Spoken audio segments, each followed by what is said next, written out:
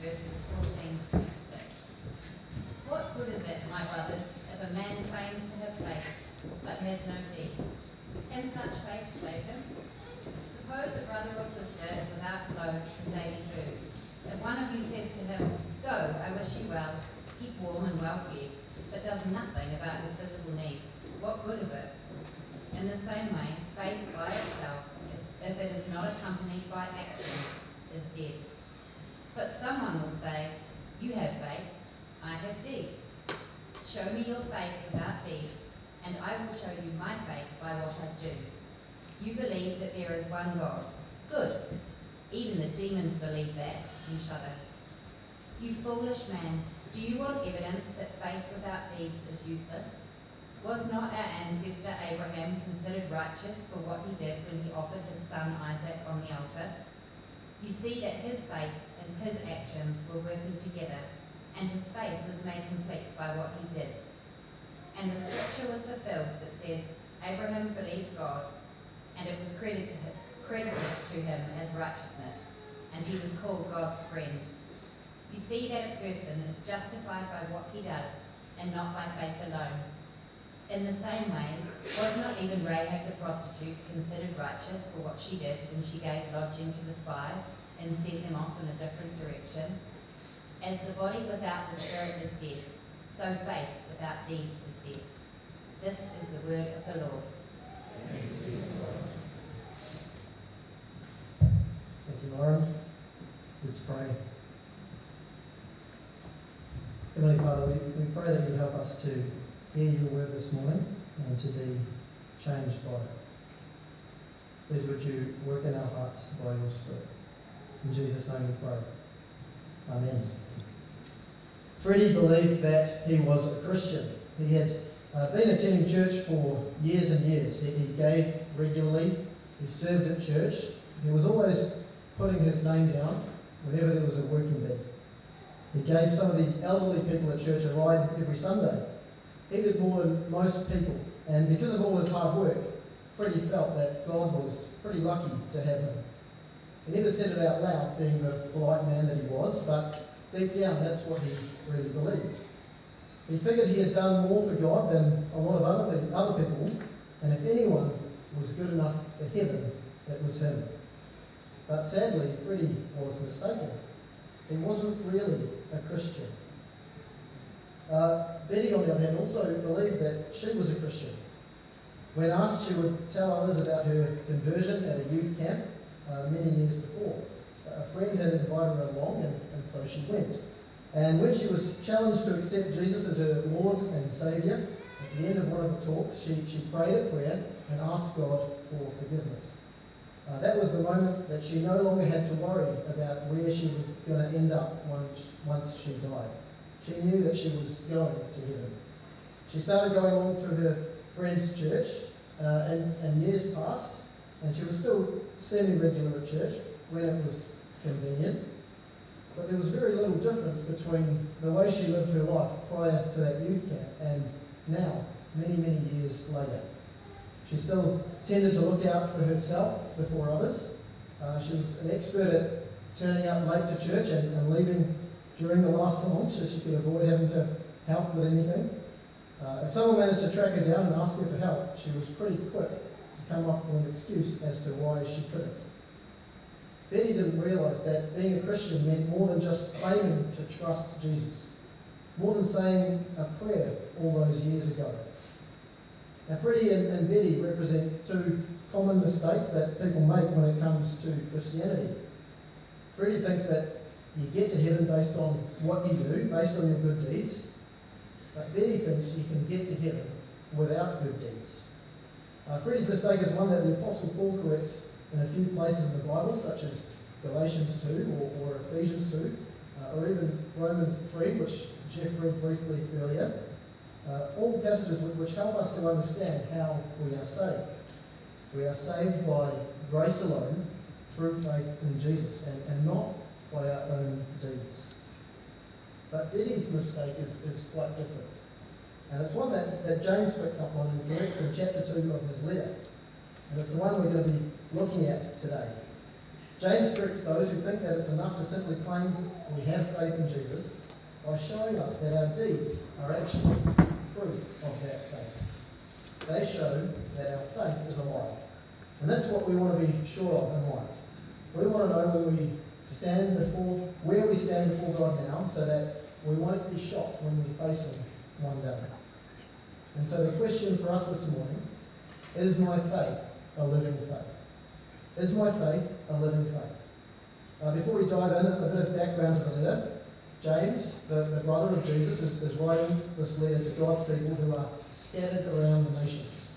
And surprisingly, there's actually very little mention of Jesus in the book of James. And this has led people like Martin Luther to question whether it should be in the Bible at all. The reason is much about Christ is assumed or implied in the letter. There are more than 50 instructions in the book, and that makes it a very practical book. It covers topics such as caring for the needy, controlling the tongue, quarrelling, personal purity, and even the use of money. And many of the warnings in the book are against living a double life. And one of the key verses which gives us a sense of James's purpose in writing the letter comes in chapter 5, verses 19 and 20. Now let me read it. My brothers, if one of you should wander from the truth, and someone should bring him back, remember this.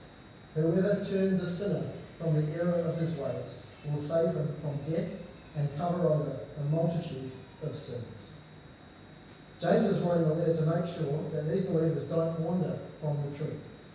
It's exactly what Freddie and Betty seem to have done. It's what some of us may be doing without realising. So we begin to keep that in mind as we look at these verses today. And there are two main points in the passage. The first is that a deedless faith is a dead faith. A deedless faith is a dead faith in verses 14 to 19.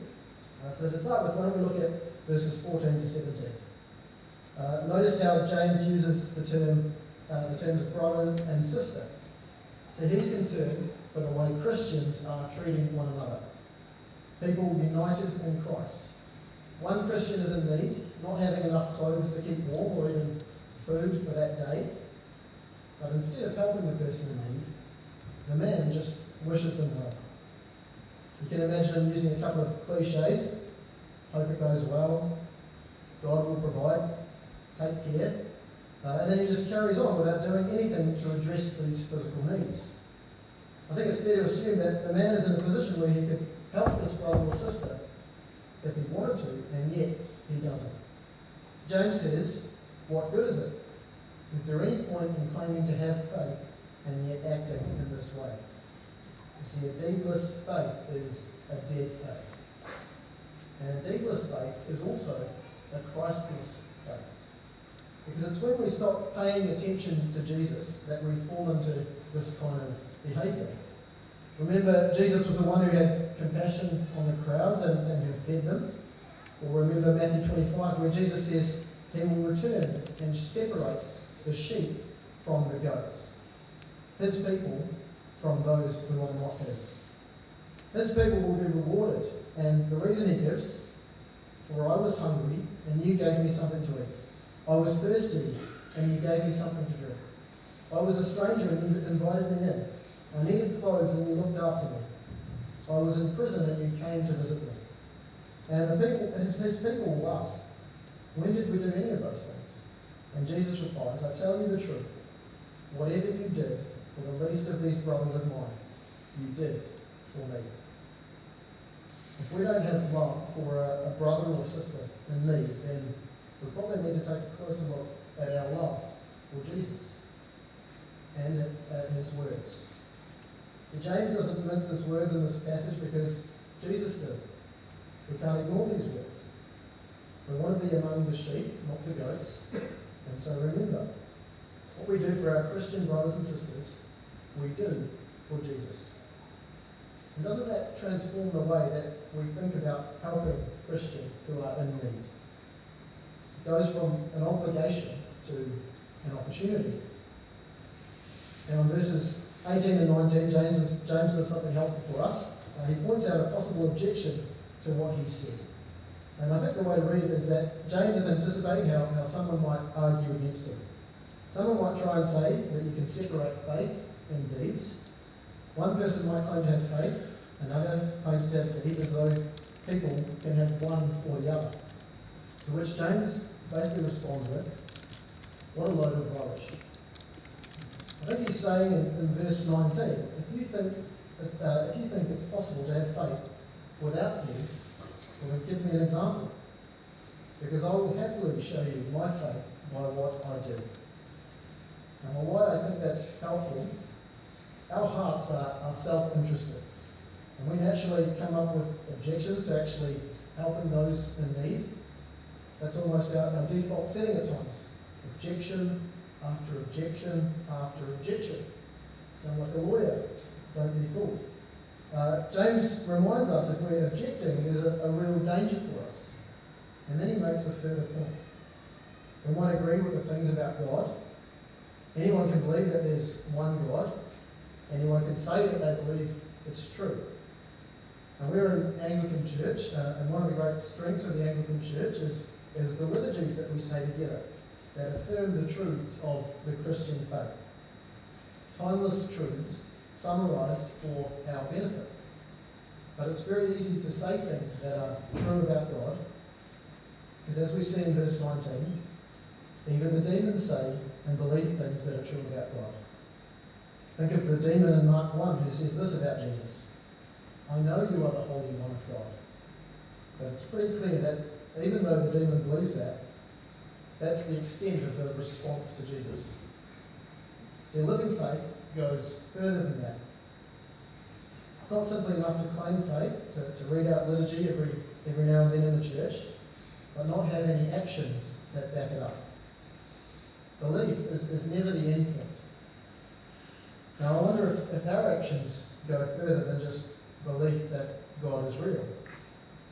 I'm sure none of us here would say that faith and deeds can be separated, but what do our actions tell us about our faith? I know for me there are times where I act as though deeds are some sort of spiritual gift that I just don't have. James warns against that. He says to these Christians, you can't separate your claims of being a Christian from actually living like a Christian. To do so makes our words useless. And ultimately, it dishonours God. Back in chapter 1, verse 22, he's already warned them not to deceive themselves by hearing the word and not doing it. And here he gives an example. As a church, I think we've been blessed for a number of years to have had people committed to teaching God's word to us, teaching us the truths of the Bible, both within the church and from outside the church as well, from up the front, from Bible studies, from conferences. And that's a wonderful blessing that we have received from God. The danger is if our knowledge grows, but our hearts become hard and we don't obey. As we grow in our knowledge of the truth, is it changing us? If you look back over the last year, or 2 years, or 5 years, can you see changes in the way you care for brothers and sisters in need? Are we being transformed, or as some people put it, are we becoming smarter sinners? If we can't see change, then what changes can we make in this year ahead? Remember that a deedless faith is a dead faith. The second point that James makes here, a living faith is an active faith. And the key verse is in verse 24. You see that a person is justified by what he does and not by faith alone. And if that makes you concerned, that's okay. As we saw earlier, through Freddie and Betty, James uses that word justified in a different way than Paul does. Even though it seems like a contradiction, Paul uses it to talk about how we are saved. It's through faith and not works. James is using it to talk about the evidence that we are saved. And that is why a living faith is an active faith. It shows itself in deeds. James has this specific point to make to these Israelites who were scattered among other nations, Jewish believers living among Gentiles. He's saying to them, these are your brothers and sisters. They might be from different tribes, they might be from different nations, but if you see a brother or sister in need, a living faith will lead you to action. And in verse 20, presumably still talking to the person who objects to what he said, he says, "You foolish man, what evidence do you want that faith without works is useless?" And he gives us two positive examples of a living faith that is surrounded by deeds. Examples of Abraham and Rahab. You'll remember the story of Abraham and Isaac. In Genesis 15, God promised Abraham a son of his own, and that his descendants would be as numerous as the stars in the sky. But then God asked him to sacrifice that son. And Abraham had to decide whether or not to trust God. And he did have faith in God, and therefore he acted and was willing to do what God asked of him. And as you know, God intervened and made sure he didn't kill his son. And in verse 23, we see that Abraham believed God, and it was credited to him as righteousness, and he was called God's friend. Verse 25 then gives us the example of Rahab, which is a bit more surprising. Abraham was the father of faith. Rahab was a prostitute. So why her? Because hers is surely one of the greatest examples of living faith.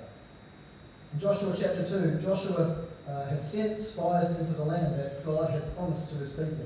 And Rahab protected the spies from the king of Jericho. Rahab had heard about the God of the Israelites and listened to her testimony to the spies. "I know that the Lord has given this land to you, and that a great fear of you has fallen on us. We have heard how the Lord dried up the water of the Red Sea for you when you came out of Egypt, and what you did to Sihon and Og, the two kings east of the Jordan, whom you completely destroyed." Excuse me. "When we heard of it, our hearts sank, and everyone's courage failed because of you. For the Lord your God is God in heaven above and on earth below." This is a Canaanite woman, normally an enemy of God, who had faith in God, and because of that, she acted. You see that a person is justified by what they do and not by faith alone. There's a saying which you may have heard that goes like this: we are saved by faith alone, but saving faith is never alone. Saved by faith alone, but saving faith is never alone. Saving faith is always accompanied by action. And these two examples are proof of that. There's one more thing I wanted to point out with these two examples. A living faith is an active faith, no matter the cost. Living faith is an active faith, no matter the cost. There's examples of Abraham and Rahab, and even earlier examples of a brother or sister in need. The action required comes at a great cost. For Abraham, it was his son and the potential of descendants. For Rahab, it could have cost her her life. It was going against the people of her land, committing treason. Rahab is the opposite of verse 16. Imagine if she'd given that great testimony to the two spies and then said to the spies, "I really pray that you'll survive. I hope it goes well. All the best." And then ignored their need for protection. Abraham and Rahab had faith in God, and so they acted. And James is calling these Christians to do the same, and he's calling us to do the same. I think we can all say we do things because of the impact of the gospel on our lives, but one way in which we can better gauge whether we're really obeying this call is to think about the cost of our deeds. It's not hard for me to offer help to someone when it fits around my schedule. Sure, I can help, but I have half an hour in 3 months' time where I can help you. Outside of that, you're on your own. These instances where a brother or sister is in need, they often will come when it's inconvenient.